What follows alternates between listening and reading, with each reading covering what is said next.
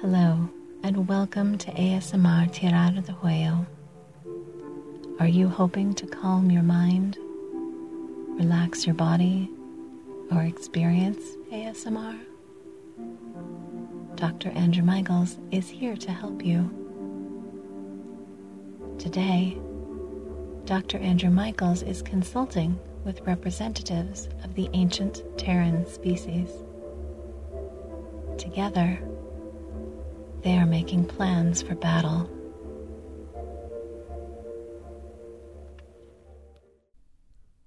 Good morning. How are you? Yes, I'm as surprised as you are that the government's approved the plan to share technology and work together for a common goal. I guess stranger things happen, don't they? But not this often and not this rare. Well, I'm glad you're pleased with the results. So I take it that means you're willing to open up your files to us. Okay? All right. So your computer technology, if you want to call it that, should interface with ours. Right. Let's see. Okay. All right. Well, let's try plugging that in. All right. I know a lot of your technology is oral history, some of the races, but I know some of you have technology similar to our own. Okay. I do know that you, the marsupial humans,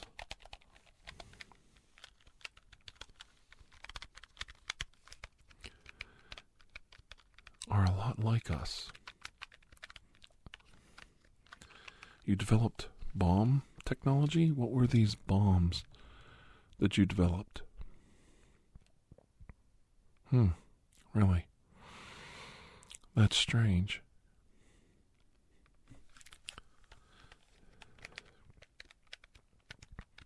What do you mean they didn't tell us everything?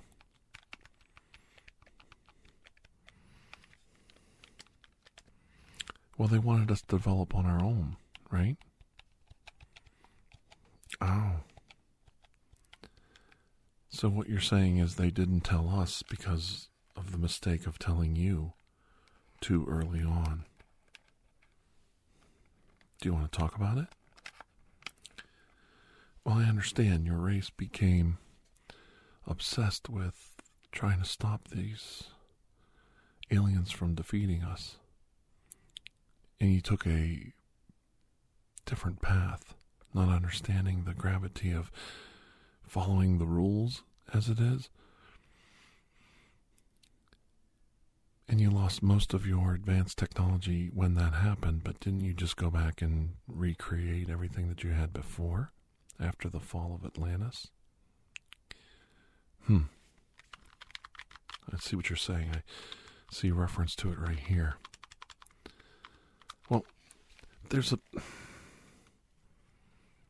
we have libraries all over the world. We store our technology that way and our knowledge to prevent something like that from happening. Much in the same way as the burning of the Library of Alexander slowed human progress. We don't want that to happen again.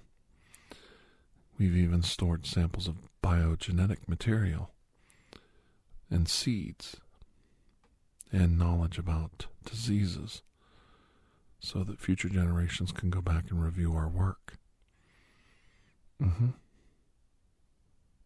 Okay. So tell me a little bit more about this space envelope that they open outside Jupiter when they come into our solar system. What do you actually know about them? That's the most important thing. For us to develop a strategy, we need to know the weaknesses of these aliens. Do they have super strong skin? Are they very tall? I was looking in your rule book and I see that there are mass and weight and height rules to what a warrior can have about them. So you couldn't just come in with like a battleship wrapped around one warrior and blow them up. Am I correct? Okay. So 8 foot is the upper height limit. I see Tom Tom has to have his ears pulled down to qualify as a warrior. It's amazing. They're going to have to give him a haircut and pin his ears back to get him to qualify. Amazing. And the upper weight limit, too, is very important. So you couldn't just come in with unlimited weapons. You can only come in with so many weapons, so much muscle and weight, body mass. So much armor. It's quite intriguing how you have to work all this out. So they have armor, and they have energy weapons and regular cutting-edged weapons, and they have distance attack weapons like laser guns, I take it. Okay. But they still have a somewhat humanoid-ish body. They still have bones, muscles, nerve systems. Have you tried attacking them in different ways? Maybe like a gas attack or, some kind of, yes, like a hypodermic needle or a gas attack, some way of introducing some kind of poison to them. Okay. All right. They're just as susceptible to radiation as we are. And you've never capitalized on that? Well, of course the radiation would poison your warriors, but it might give you an advantage if you could shield against it. Well, of course a lead shield is very heavy, but lead isn't necessarily the best material to use to stop radiation. There's other things that stop radiation. Okay, well, we won't discuss that too far right now. But that does make me wonder, they travel through this space envelope from their far-off empire. But if they were in space for, quite a long time, they would be exposed to huge amounts of radiation, I take it, right? Well, the reason I'm asking you is it doesn't quite make sense. You say the marsupials are just as susceptible to radiation as they are, okay, and so are primates. Then they can't be in space for too long. They use basically some kind of ion motor to get from Saturn to Earth in a very short time period. They have shielding on their ship, but of course this is all temporary, depending on lots of things like exposure limit and time averages over. See, here's the thing about radiation. We have the technology to go to, say, Mars. It would be like a 4 to 6 month trip. The problem is you're exposing your astronauts to a huge amount of radiation. Let me show you here on this graph. Right here. See this? Okay, right here. You're exposing your astronauts to a huge amount of radiation over that period. And then, of course, they're on Mars that has a very minor electromagnetic core. So it doesn't have a magnetosphere to fend off radiation. So a lot of the radiation is reaching the surface of Mars. So your astronaut is absorbing even more radiation on the surface. Even if he's shielded most of the time from it, he has to work on the surface eventually if he's going to get any discovery or any science work done. And then, of course, there's the return trip. The return trip, you're adding even another 6 months to a year's worth of radiation total once he gets there. This is cumulative, right? Okay. Well, these aliens are getting from Saturn to Earth in less than a few weeks' time. That shows me that they haven't developed They have this space envelope to get from one side of the universe to the other, but their technology to get from one planet to another is, well, it appears to be hardly more advanced than what we have. After all these years, there is other problems. I mean, you speed up to come here, and then you've got to turn around and slow down to get into an Earth orbit trajectory so that you can enter the Earth's atmosphere. So you can't just fly up here at the speed of light. I understand that, but okay, well, I guess what I'm getting at is, as long-lived and advanced as their society is, they haven't had any need to develop anything past this ion propulsion unit that gets them here relatively quickly. I mean, for us to travel from here to Saturn takes a couple years, but they do it in a couple weeks. That's very quick, but it's still not that quick. And they're using these envelopes, these time-bending space portals, to get from one end of the galaxy to the other. And they leave them open the whole time they're here, for weeks and weeks while this contest goes on, and then they fly back and leave, and then the envelope closes. That space-time bubble or gateway or wormhole, whatever they're using, it's open for over a month and a half from what you're showing me on this data. Have you ever thought about going through the envelope back to their world? No? None of you developed a spacefaring technology. That's why you believe we were the evolved species to help you. That we were ready. Not because you developed it, but because we developed it so quickly. Well, I think curiosity is definitely something our race has abundant amounts in. I don't know if I could compare our literature to yours, but our science fiction tales, we write them and then we create the science fiction and make it reality. I think our dreamers are our first line of defense in this situation. And the child in me, the child in my mind, is telling me what's on the other side of that envelope. And why do they have to leave it open so long? Why do they leave it open so long? Why haven't they created a technology that's a lot faster? Obviously, there's no reason to. This is all interesting. Very quizzical.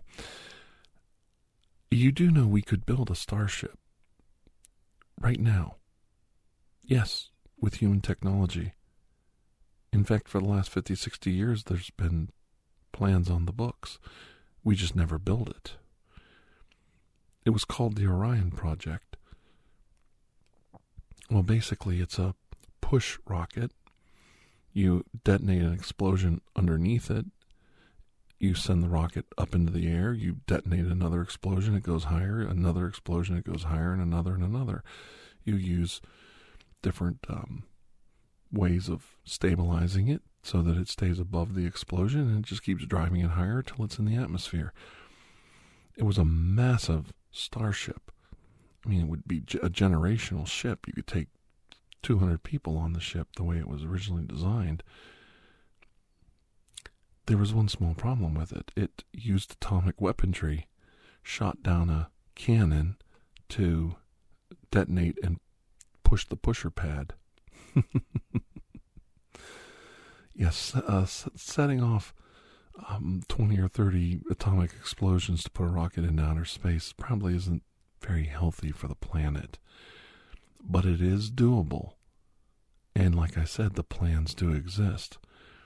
Once you're in outer space, it's quite easy. You just keep firing the rocket, the explosions at the end of the rocket pusher pad until you get up to the speed you want. When you're ready, you turn the rocket around and slow it down when you get where you need to be.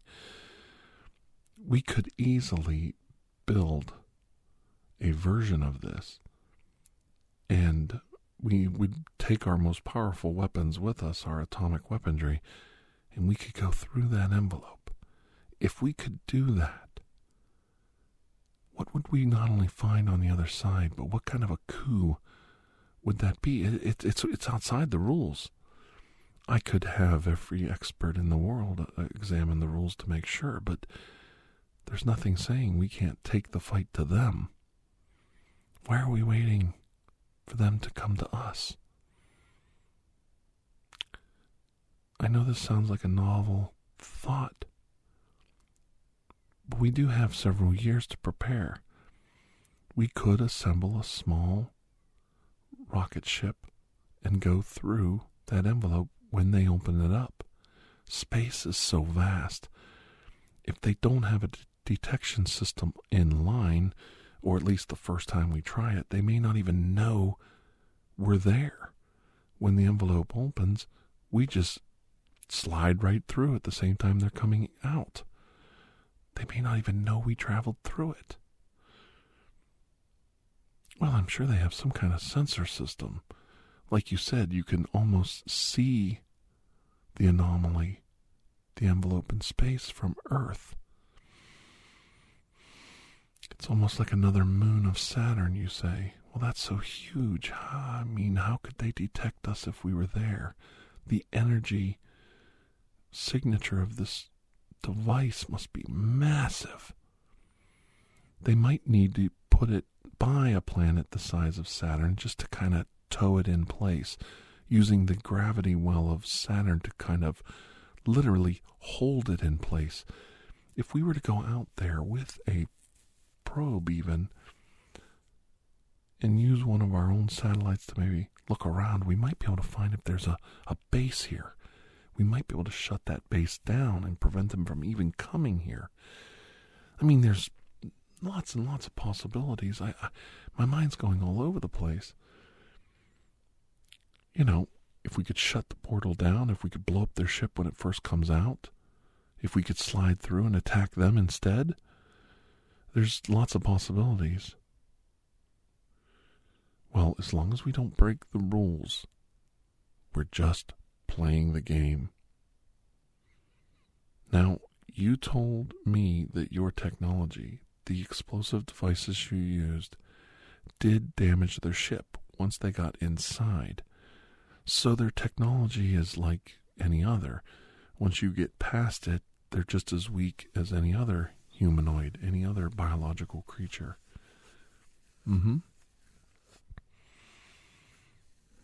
Well, you definitely give me hope right now. I'm glad you approve of some of my ideas. Now, there's a lot of work between now and then. Can we build a ship that big? Can we launch it in time? Can we protect our crews from the radiation? Let alone, can we make it safe for them to return home? We don't know what we're going to get into once we get out there, but I do know one thing. We've got to fast track a probe out to Saturn and try and find any evidence of a base camp or a device that maybe a beacon, something, maybe almost like a buoy on the ocean. There's got to be something there.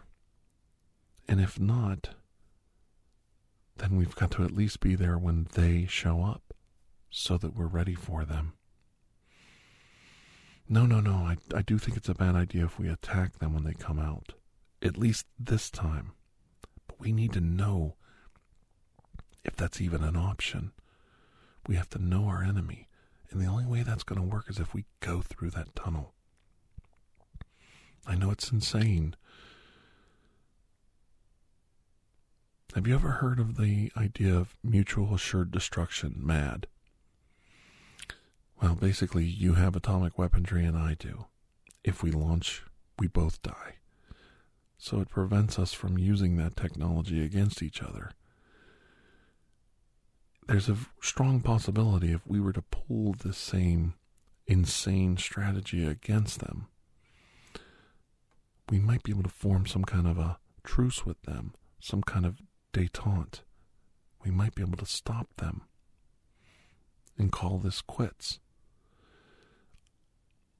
I know you think I'm insane. I know that you think there's no way we can win this battle the first time out.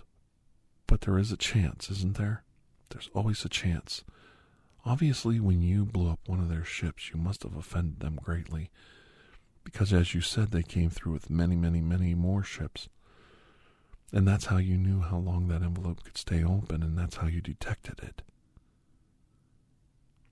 It's because of your mistake we learned enough to win now, don't you think? Or at least you gave us the chance. It's what we do with that chance is what counts.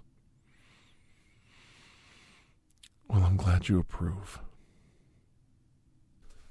I think the main thing we need to concentrate on is, now that we have the funds to do it, we could build at least one starship, if not two, to encounter them when we get up to the space envelope. We could also probably fast track a probe, get it launched, and get it out there searching at least a year before we arrive with the starships. It'll be a tight schedule, but I think we can do it. Also, I think we need to look at biological and chemical means, not just atomic weaponry, that we can take with us when we go there. We might find a simpler, non-nuclear option, but we have to take those options with us. There won't be time to come back and correct our path once we get there. The other thing is, we could launch probes through the hole when the starship goes through as well.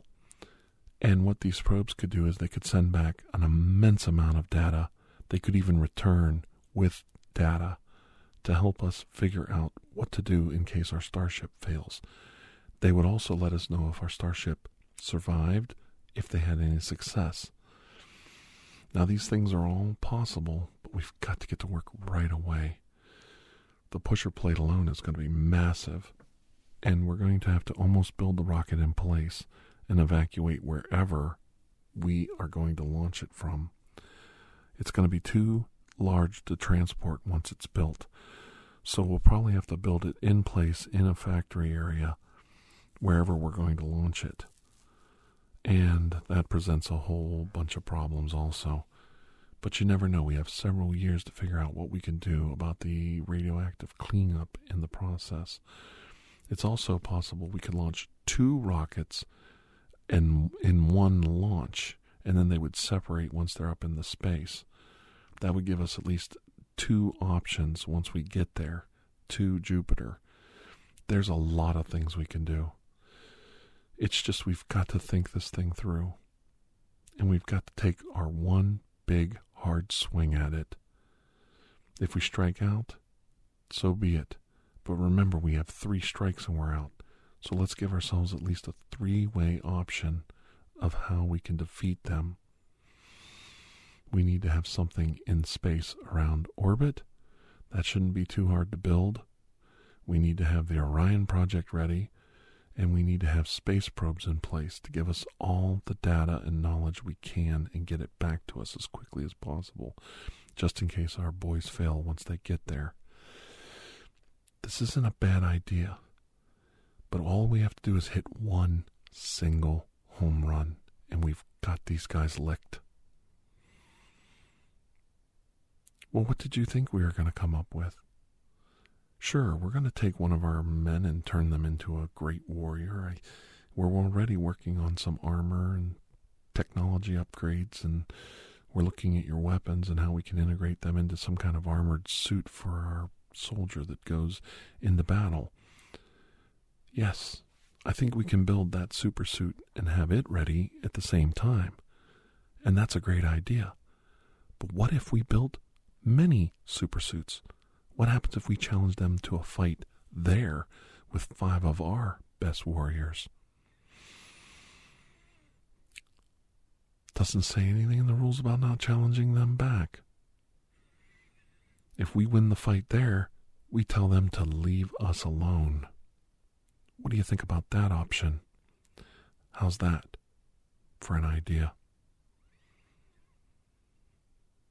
Well, I understand there's warriors out there that train their whole lives to defend this planet. I'm sure we can find 5 brave soldiers to travel to their planet to fight in our honor. Shouldn't be that hard. I know I can think of many human soldiers that would die just to have a chance to travel in outer space and see another world. Well, I'm glad you agree. I think the scariest thing is not your alien enemies. I think the scariest thing that I have confronted so far since I've met all of you is that not only does my government agree with you,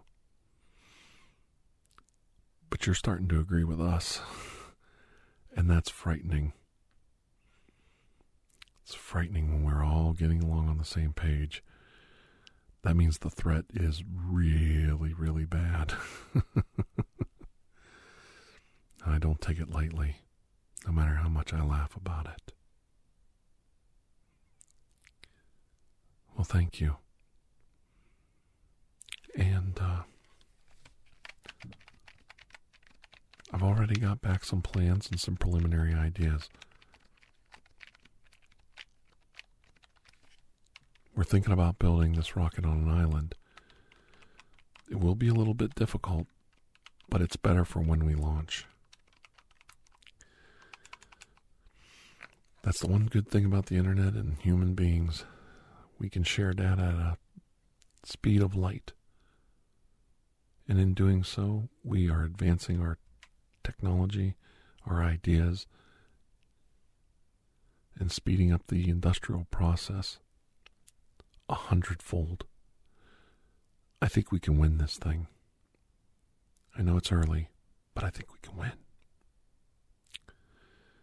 Now let's get to work.